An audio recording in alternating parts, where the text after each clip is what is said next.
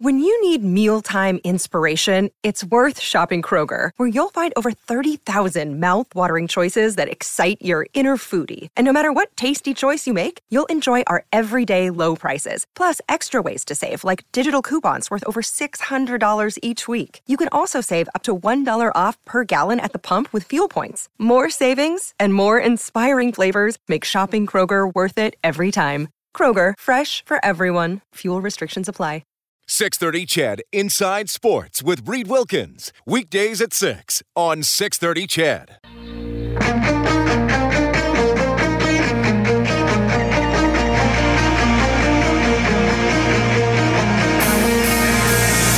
Edmonton's home for breaking news on your favorite teams. This is Inside Sports with Reed Wilkins on the voice of your Edmonton Oilers and Eskimos. 630 CHED. Hey, really appreciate you tuning in tonight. Hope you're having a safe Halloween. Any good costumes out there? We had some good ones at work today, Dustin. Did you see some of the... I wasn't around for the parade of the costumes, but they were emailing it to the people who weren't here, because I'm usually not here till 2:30 in the afternoon, right? So people were wearing them at the lunch. So what did we have? We had a guy dressed as what was it, Milton from Office Space, the guy with the stapler. Yep, that was pretty good. We had My Pillow. The My Pillow. Well, that was Matt, Jack, and Chris from downstairs, right? Dressed as My Pillow, and came up and got pictures with Ryan Jesperson. And then who was it that dressed as Matt, Chris, and Jack? It was the two office receptionists and the office manager. Right, that was pretty good too. So we had some good costumes. We had somebody came as a whoopee cushion. What else did we have? Somebody had a really cool face painting, looked like a big skull, right? Did you see that one? I'm not even sure who that was. Some of the costumes were so good. Oh, and somebody dressed as a cactus, which I thought was an interesting costume choice. But it was pretty cool. Inside Sports on 630 CHED. It is 7:07. Thank you very much for tuning in tonight. Elaine, listening in Castle Downs, says muskox are found in Canada and Greenland. The males do stink during the rut. So there you go. We learned a little bit about muskox tonight. This texter, Foo, says, "Oh my God, Dustin doesn't know about the Great White North. Well, I'm officially a geezer. I'm going to have to get me a 2-4 and drink away my sorrows." And Alan the farmer says, "Reed, it's hard to find good help these days, ain't it, bud? But seriously, he doesn't know who Bob and Doug McKenzie are?" The most horrifying thing about Halloween is Dustin Kaufman and his lack of SCTV knowledge. We'll change that as we move along. It's okay. 780-496-0063 is the phone number. You can also text 630-630. Always appreciate your sports and non-sports texts, especially if they make me or anybody else laugh. They are definitely worth it. Hockey tonight. The Golden Knights lost last night. Up 4-2 on the Rangers in the third tonight. Red Wings leading the Coyotes 3-1 in the second period. After one, the Jets have a 1-0 edge on the Wild. And the World Series, 1-0 for Houston, middle of the third. Justin Verlander on the mound for Houston. Verlander will not lose this game for Houston. They're going to win the World Series. Chris from Phoenix. Chris, if Kellen were here, he would be playing The Heat Is On from Beverly Hills Cop, but Dustin's new, so we'll train him on that. What's going on? Hey, it's all good. No worries. Welcome to Oil Country, Dustin. I don't know if he's from Oil Country, but, I've never heard him before, so it is what it is. Like I was telling him what I wanted to talk about, so are the Oiler players going to dress up like a hockey team? Why? Anyway, I'm just joking. I'm just joking. I'm not going to say that I'm too worried. It sucks that we're starting off kind of slow. I think minus a couple games here, I pretty much watch every single game. Minus a couple games here, obviously the Winnipeg game, and I think there was one more, maybe the Caps game. But even that Caps game, we were playing fairly decent. It's just I think we're a little bit snake-bitten. Like, we're running into some backup goalies. I know with Vancouver, Markstrom or whatever was like riding like a horseshoe or something, and a couple of other goalies, same thing. So the shots are there. I think we probably just need to get a little bit more higher scoring, what's the word? Like higher percentage shots or higher shooting percentage? Yeah, higher quality shots maybe. Right.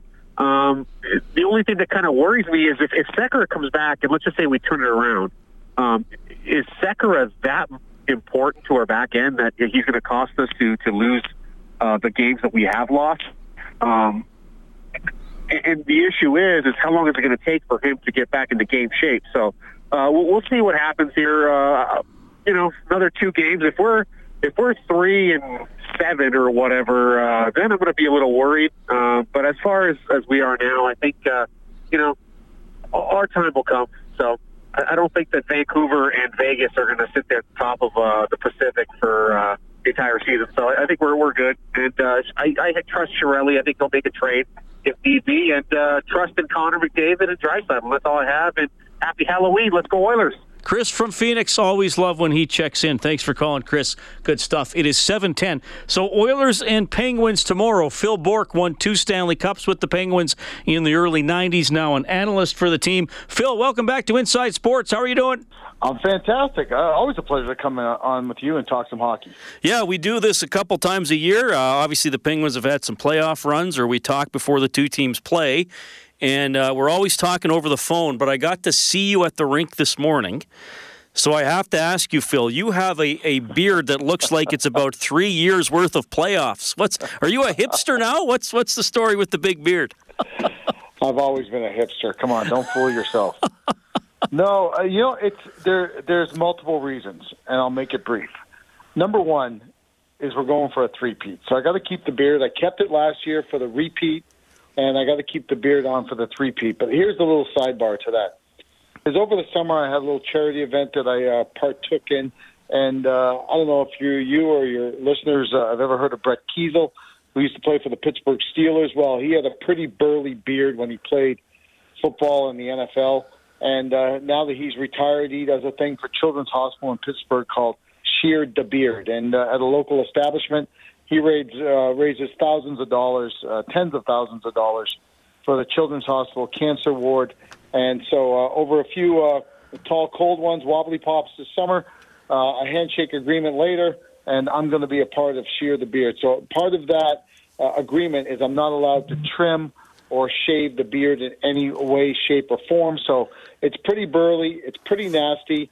The good thing is I can usually keep a little bit of food in there if I get a little hungry during the day, and I'm good to go.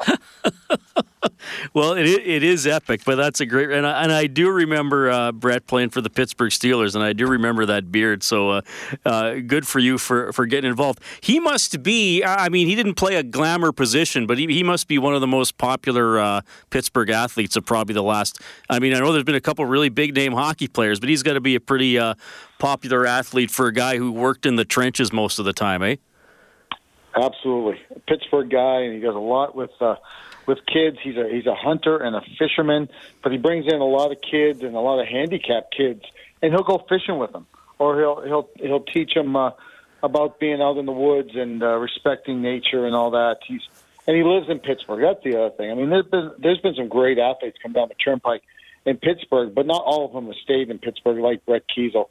He's a down-to-earth guy, huge hockey fan, was at a bunch of games during the playoffs, and it's just got the mentality of a Pittsburgh guy, but he's humble, he's proud, and he just has a connection with, whether you're a Pittsburgh Steeler fan or a Penguin fan, that he definitely has that connection, does a lot with charity also, which makes him an extra special guy. Yeah, that's awesome stuff. Phil Bourque joining us on Inside Sports tonight, former Pittsburgh Penguin, now an analyst for the team. And I was looking at the stats and going over some of the standings, Phil. The Penguins, decent record, couple games over 500. Profoundly negative goal differential. How do you have a team that's a pretty good team with a decent record, and they've lost 7-1 twice, and they lost a 10-1 game earlier in the season? What a crazy discrepancy for some of this team's results. Those games that you're referencing were the second game of back-to-backs that the Penguins have had already. They're going to have 19, which is tied for the most, I believe, with Ottawa for the most back-to-backs in the regular season. No excuse at all. Part of the reason, yes, but the Penguins won't make an excuse for that. And the reason they're above 500, there's only two things. Number one is their goaltending. And Matt Murray's been outstanding this year, and they've got some opportune goals in bonus hockey in the overtime. So, the biggest problem for the Penguins right now, Reed, is they're having a tough time scoring 5-on-5. 3-on-3, it's a blast. It's fun. There's lots of ice, and they've got the talent where they can put the biscuit in the basket. But 5-on-5, it's been slim pickings. And if you're going to have one or two of those stinkers, okay, fine. You learn from them. You go on. And sometimes you can learn a lot more from getting punched square in the nose than you can maybe losing a game 3-2, and you think, oh, we're one shot away. But this has been too many times this year where I'm certainly not in panic mode. I'm concerned. I'm a little bit worried. But I trust in Mike Sullivan. I trust in Jimmy Rutherford. They'll get this thing fixed real quick. Well, you used a lot of terms that a lot of Oilers fans have been using. Not in panic mode, but concerned, but still trusting the coach and some leaders on the ice to get it going in the right direction. And you referenced Matt Murray and the goaltending. The save he made on Letestu last week was incredible. I really thought, I don't know about you, Phil, I thought that was a really well goaltended game by both Talbot and Murray. It was tough. One guy had to take, I guess, the overtime loss for Talbot. But I just thought both goalies were exceptional in that game, though Murray wound up, I guess, with the win and the highlight reel save. Yeah, I concur. Matt Murray's a real deal. He's 23 years of age.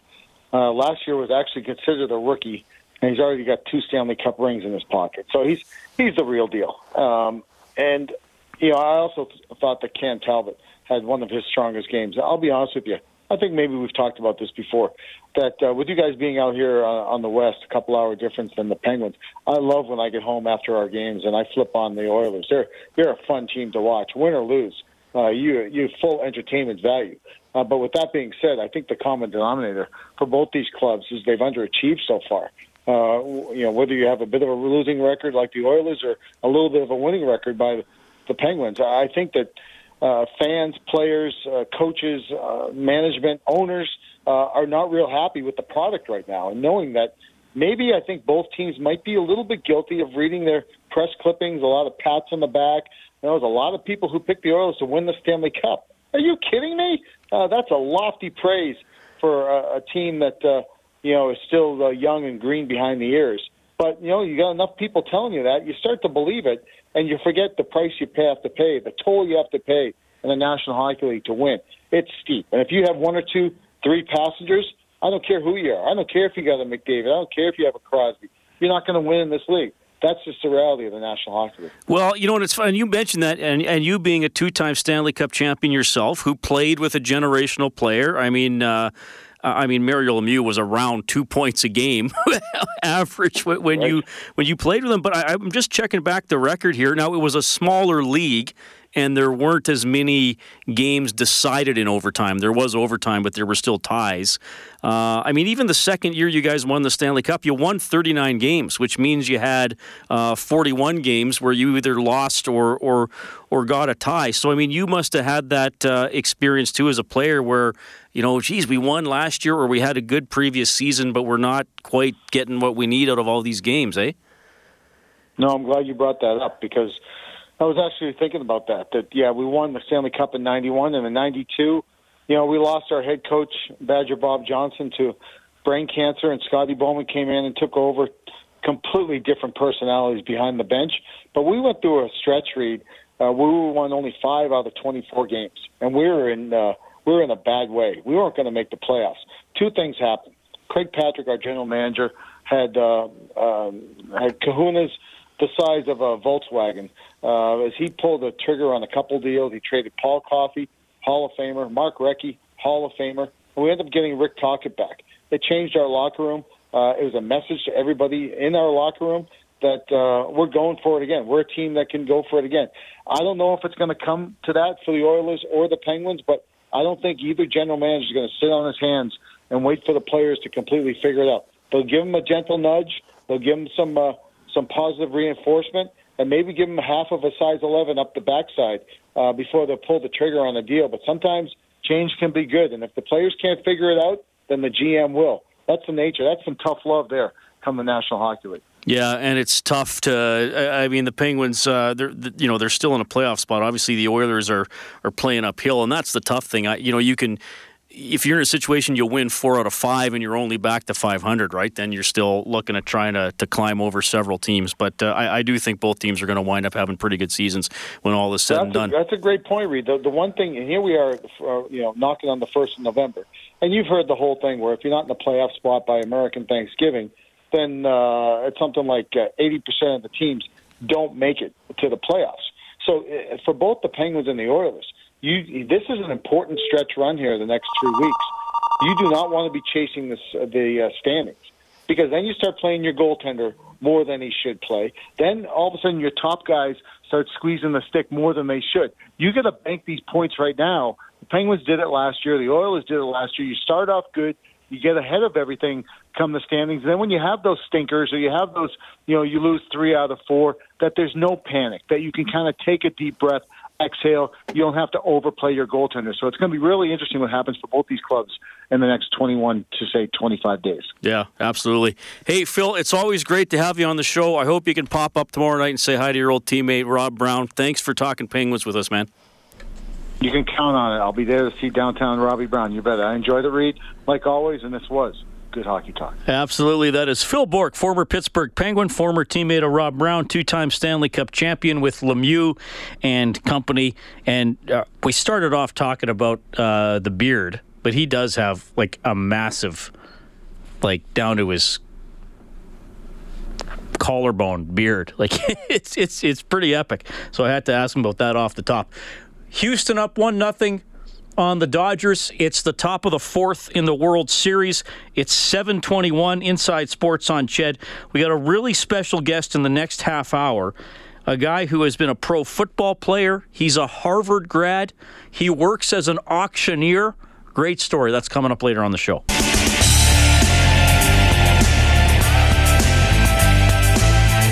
This is Adarius Bowman from your Edmonton Eskimos, and you're listening to Inside Sports with Reed Wilkins on 630 Chad. Is this Feed My Frankenstein? Alice Cooper. Originally on, I want to say his 1991 album, Hey Stupid. Maybe it was 92. And then it was in Wayne's World, wasn't it? All right. Good stuff, Dustin. That's, yeah, like it's not a scary song, but it has the word Frankenstein in the title. So I guess, are you going to play Monster Mash at any point? Do you want it? Well, maybe I was saving for the end. You're saving that for Valentine's Day, like on The Simpsons. It's 7:25. Really appreciate you tuning in tonight. Inside Sports on Oilers and Eskimos Radio, 6:30 Ched. Oilers play the Penguins tomorrow, and the Eskimos play the Rough Riders on Saturday. Mike Riley, one of the 3 players of the month for October in the CFL. I forgot to mention the team award finalists are going to be announced tomorrow. Despite Brandon Zylstra's awesome season, I would expect Mike Riley to be the team nominee for Most Outstanding Player. And quite frankly, I would think Mike Riley has a very good chance to be the West Division nominee for Most Outstanding Player, which means he might be the front runner to be the league most outstanding player, because I don't know if the East Division has anybody that's really going to stack up. But we'll see. That's a story to follow in the weeks to come. 4-4 Golden Knights and Rangers in the third. Detroit up 4-1 on Arizona after 2. Halfway through the second period, Jets leading the Wild 1-0. Bottom of the fourth, Houston 1, Dodgers 0 in Game 6 of the World Series. Houston trying to win it, Dodgers trying to prolong it. We'll take a timeout for the news. An incredible story. A guy who helped the Edmonton Huskies win a junior football national championship in 2005. He's had a great career with the BC Lions, and a lot more to him than that. Really interesting fellow. Marco Iannuzzi coming up next. This is Mark Letestu from your Edmonton Oilers, and you're listening to Inside Sports with Reed Wilkins on Oilers Radio, 630 Ched. So Letestu and the Oilers play the Penguins tomorrow night. Those power play units at practice, McDavid, Clefbaum, Maroon, Kajula, and Letestu on one unit, Nugent-Hopkins, Draisaitl, Lucic, Benning, and Strome on the other. So mixing them up, the power play very bad, 12.1% coming into tonight. Well, obviously they don't play tonight, so it's going to stay that way. And the penalty killing for the Oilers even worse, 70.3%. And a big reason they've been on the wrong side of the line too often this year. 3-6-1 to start the year. Could see Nurse with Larson, Klefbom with Benning, Russell and Greiba for the deep pairings. Yamamoto expected to play again tomorrow on a line with Nugent Hopkins and Lucic. We'll have the game for you on 6:30, Ched. 5 o'clock for the face-off show. The puck will drop at 6:30. Eskimos' final regular season game Saturday in Saskatchewan. We will see where they will play a playoff game.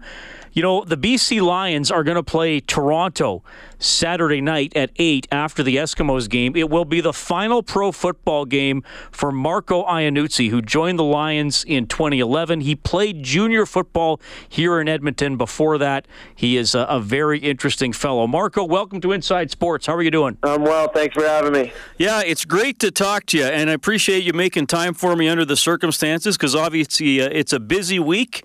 And probably somewhat of an emotional week, I would guess, as well. Tell me how it feels here going into your final pro game. Yeah, you know, everything's the last. You know, yesterday was the last Monday. Today's the last Tuesday. You know, I'm joking with the guys. I even said, hey, this is the last time we're going to be having arguments together in the locker room. This is the last time we're going to be sharing laughs. So I'm just enjoying every second and just looking back and sharing some memories with some guys, and no, it's really special, but it's definitely getting emotional. How much are you going to miss that camaraderie and maybe that safety of the locker room where you're with the guys that you play with, like you said, maybe joke around with or even argue with sometimes? How much will you miss that environment? You know, here's the thing: I'm going to miss it, but I'm telling you this: I'm excited to move on. That's how I know it's the right time to move on. You know, I have another year left on this contract, and I wanted to go out on my own terms. And as I told myself for the past 2 months, I woke up every morning saying, okay, I'm going to retire. How does it feel? Go through the day and sort of do a checklist of things I'm going to miss, things I won't miss type thing. And you know, I'm at the point right now where it just feels right. So I'm going to miss, obviously, the guys in the locker. I'm going to miss, you know, this camaraderie, but at the same time, what made these things so special is that they don't last forever. You know, some of these guys, you know, that I've played with over the past 7 years as a pro, I only played 1 year with them. But if I run into that guy 10 years from now, 20 years from now, I can remember a whole lot of memories with him. So I think that's what makes it so special, is that it does come to an end, and you really have to cherish and enjoy every moment. Marco Iannuzzi joining us on Inside Sports, ready to play his last CFL game for the BC Lions this weekend. You know, Marco, I want to look ahead, obviously, but first let's look back a little bit, because you're a pretty interesting guy with an interesting career, which included a year with the Edmonton Huskies in 2005 when the team won the junior championship. And we were just talking during the break here before we came on air. My cousin Bo Onishchuk was a linebacker on that team, and you immediately remembered the name. Yeah, oh yeah, Bo, for sure. So we show up to training camp. It was probably 35 degrees every day down under the high-level bridge there at Husky House. And of course, in our downtime in between practices, everyone else is gassed. I remember I was catching some Z's in my truck, and all of a sudden I hear this whizzing engine rip right by me. I'm sitting on the edge of the parking lot, and this engine goes right by. I'm like, what the heck was that? It sounds like a super bike or something. Well, I hear it again, and finally out of the corner of my eye, I see this giant linebacker on this little mini pocket bike, one of those little tiny circus bikes. And he's zipping around the parking lot, and in his downtime, instead of taking naps, he's riding that thing. Well, everyone on the team is laughing and cheering him on until he's going by the rows. You hear the sound, then you don't hear the sound. You hear the sound, then you don't hear the sound. Then all of a sudden, you hear this big crash, bang, boom. He hit a speed bump, and the whole thing fell apart under him. Poor guy had road rash all over his shoulders for the rest of training camp. Could barely put his shoulder pads on, but the guy was tough as nails and still was our best linebacker on the whole year. Oh, well, that's awesome. And that was a special year for sure because, like I said, you guys won it all. And was that your only year in Edmonton? Did you go to Harvard right after that, or what was the progression there? I wish that was I went to Harvard right after that, but no, it took me a while. So I went obviously all the way through Calgary for the high school. Came out to Edmonton, played junior ball. We were 0-3 everyone in the city, the media was saying that we were the worst on the planet, and we ended up being road warriors, won 8 straight, and won the national championship. So it was a special year. After that, I applied to Harvard again for the second time, and they had 200 pages of application, 100 pages from the previous, 100 pages from the current. Sitting at that table with 37, interviewers from admissions, and they looked at me and said, "Well, what were you doing last year?" I said, "Playing junior football in Edmonton." And they said, "Well, what else were you doing?" And I guess I didn't really make myself a more well-rounded person that they wanted, so I had to go up to Ohio for another year and play prep school ball, and reapplied third year to Harvard, 300 pages of application, and finally got in on that third time. That's incredible. And look, I always ask people about balancing athletics and academics. At Harvard, I just, you say the name Harvard, but was that another level in terms of balancing your schoolwork and trying to be an excellent football player as well? Well, when I didn't get in the second time, the admissions officer said to me, he said, "Well, listen, you're not going to make it here because you've been outside of academia for the whole year when you were in Edmonton. You were just taking courses by satellite." I said, "Well, I was a good student." He's like, "Well, you're not ready to do, 1,000 pages of reading a week, 100 pages of writing a week, 2 problem sets a week. That's a typical week." And I said to him, 1,000 pages of reading, like, what the heck? Like, that sounds like 3 novels all at once, and 100 pages of writing. I said, this guy must be exaggerating. Well, sure enough, when I got there, no joke, I think I had written a combined 100 pages of essays in my previous, 6 years of school. And sure enough, that first week I had a 23-page paper due, a 25-page paper due, and the list goes on. So all those stats were exactly right. It was tough, but you adapt really quick. Just we're all of the same mind. I think people, when you're put in a tough situation, you adapt and figure it out. So I'll put it this way: I wasn't sleeping a regular night and day at Harvard. I was doing about 2 hours every 10 hours. So wherever I was, if I was in the air-conditioned locker room, I'd catch 2 hours before morning lift. If I was in the stacks of the library, 8 floors below ground, I'd catch a couple hours there. It was just really tough, but that's all I knew at the time. So now, whenever life gets tough and overwhelming, now I just think back. Hey, there was a time when I didn't have night or day. When I had NCAA football, I had Harvard. My wife and I actually got married in our second year. We had our first daughter in our third year. So life was harder at one time, and it just made me stronger and forged me to be who I am today. Well, that's an amazing experience, Marco. Marco Iannuzzi from the BC Lions joining us on Inside Sports. Played for the Edmonton Huskies. He's talking about his experience at Harvard. What did you study there?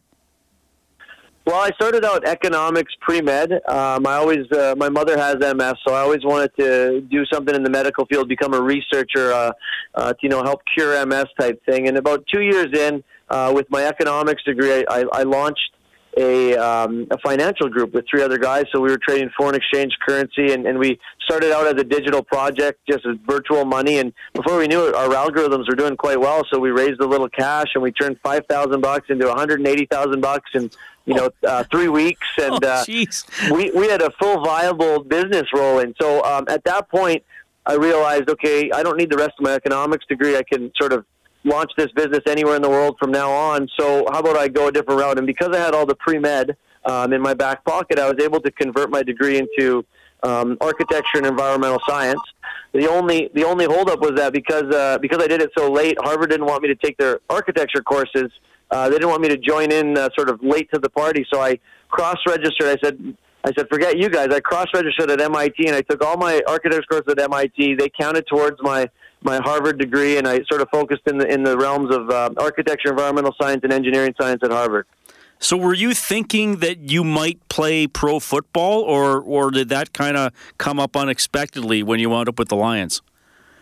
No, if anyone on a pro football field just appears there one day unexpectedly, they're telling you a lie, because you gotta work your butt off, and you gotta give yourself, you gotta give your body to be a pro athlete. So no, I always wanted to be a pro, but I just remember when I was a young kid, one of my first childhood memories was actually of my mom when she was diagnosed with MS, and I remember asking her why she couldn't play with me that day, and she told me that sometimes your body doesn't allow you to do the things you wanted to do, so make sure you have your mind trained just as well as your body. And I was always keeping that in my mind. Who knows if I were to get hurt or struck with some sort of disease of some sort, or who knows what it would be. But I just always worked the best I could on both sides, whether it be sports and academics. And I had a tough go in 4 years of university. I had 3 shoulder surgeries. All of them required multiple screws. I think I have 2 plates and 18 screws all total. When you know you're a surgeon by first name basis, it's not a good thing.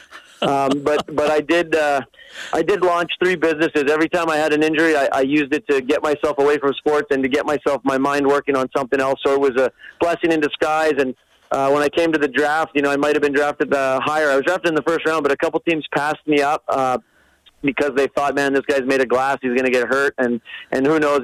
Like you said, he's just a Harvard guy. He just wants to be an academic, a businessman. He doesn't want to play football. But I told him I did, and Wally believed me, and then they drafted me. And hey, I'm glad that we get to live year round in beautiful BC, and we've had a lovely time raising our children here as well. All right, so. I was reading about you, and you're involved with several organizations and charities and helping people out. Where do you get all this energy, Marco? I mean, it's incredible. Well, I mean, I think everyone at some point in their life, they realize that it sure feels good to help others out, and it sure feels good to give when you can. And unfortunately, a lot of people, they might realize it too late. So I knew that my mom was always struggling with MS, and I always wanted to help out. And I'd helped out heavily in MS for the MS Society and actually the Branch Out Neurological Foundation based out of Alberta. And I quickly realized that people were coming to me and sharing stories with me about someone in their family affected by autism or cancer or diabetes or just you name it. Just so many different things out there affecting someone in their life. And they felt the same way about that person in their life that I felt for my mother and MS. So I thought it was a bit selfish of me just to focus on MS, and I just started helping out. So I learned a talent. I looked up on YouTube how to be an auctioneer, a live auctioneer, and put myself out there as a live auctioneer. And I've been helping out I've raised over $6 million with all the charities I've helped out with. And, I just tried to show up and put a smile on and, just share connections, share stories with people, because in the end, you can't play football forever. You can't do everything forever. But one thing that is forever is you're always around people.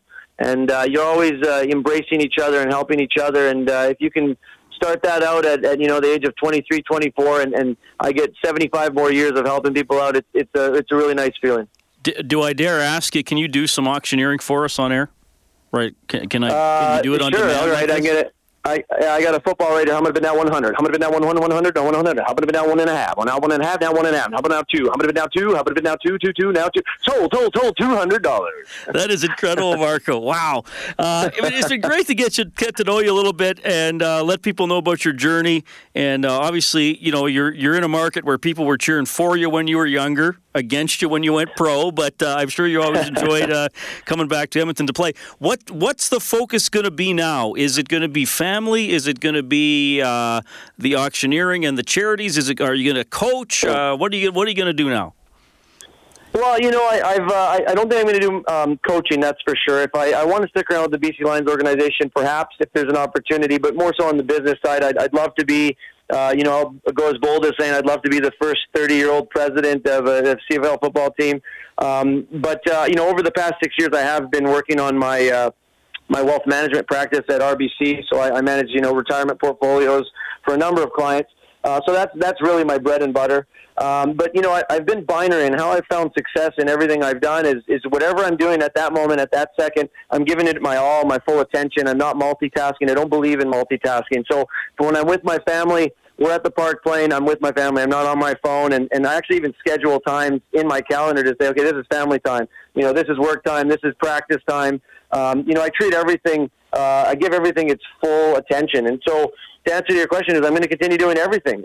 I'm going to be involved with these charities. I sit on 3 boards right now, and I can't say no. It's tough for me to say no. I said I was over capacity. I wasn't going to do another charity, and sure enough, the Vancouver Food Bank just came to me, and I'm joining their board next week. So I love helping out, and I love giving my all. I love spending time with my kids. I'm going to start coaching their soccer. Hopefully there's something I can do in this organization here, and then I'll continue my wealth management business as well. Marco, thanks again for sharing your story. I hope you light it up in your final game coming up this weekend. Thanks for spending time with us on Inside Sports tonight. Thanks for having me, and shout out to all of the Edmonton fans. I know that a lot of you have reached out to me on social media, and you hate when us Lions are playing your Eskimos, but you guys have all shown me a ton of support when I'm playing all those other teams. So thanks for the continued support. My 1 year in Edmonton means a lot to me. Thank you. That is Marco Iannuzzi, former Edmonton Husky, Grey Cup champion with the BC Lions. He's actually having a pretty good year, but at the age of 30, he is retiring and playing his final game this weekend. Awesome to have him on the show. You can text 630-630. I'm going to clarify something with Kyler Yamamoto's contract when we get back. I was working in the lab late one night when my eyes beheld an eerie sight. There we go. For my monster from its slab began to rise, and suddenly... Great to have Marco Iannuzzi on the show, playing his final game in the CFL this weekend for the BC Lions. Dave says, Reed, I'm a diehard Lions fan. I love the interview with Marco. The Big L says, great interview regarding what Marco had to say with his mom's MS. I remember a very wise person once told me that our mind was the greatest gift life has given every one of us.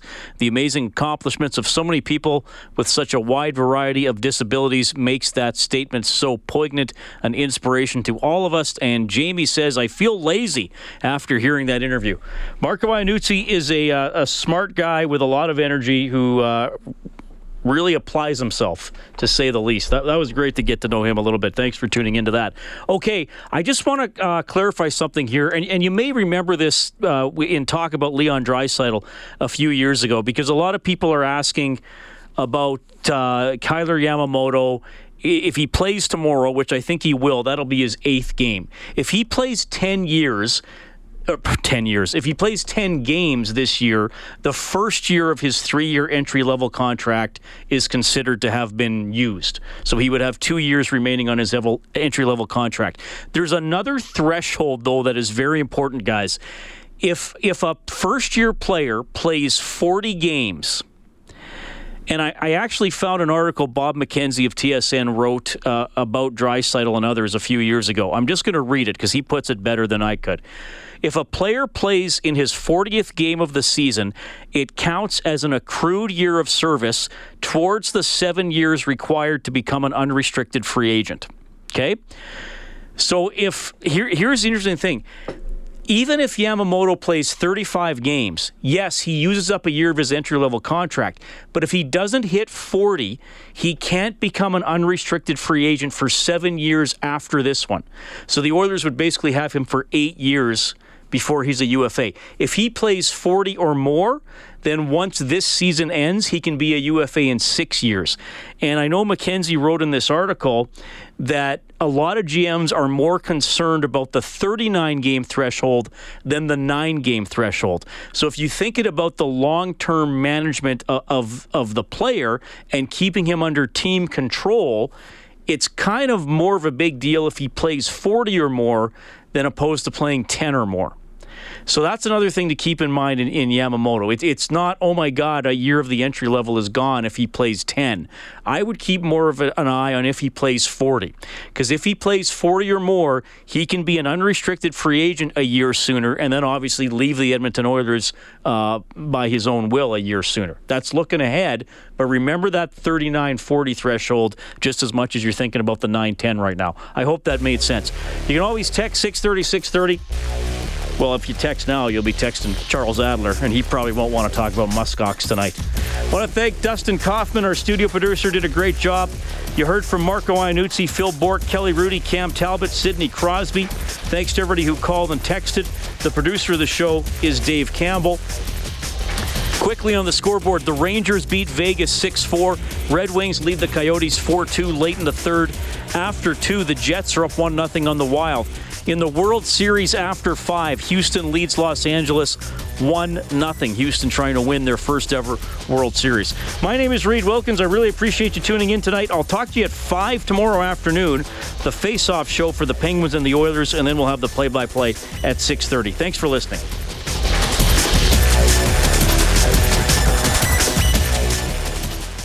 .630 CHED Inside Sports with Reed Wilkins. Weekdays at 6 on 630 CHED.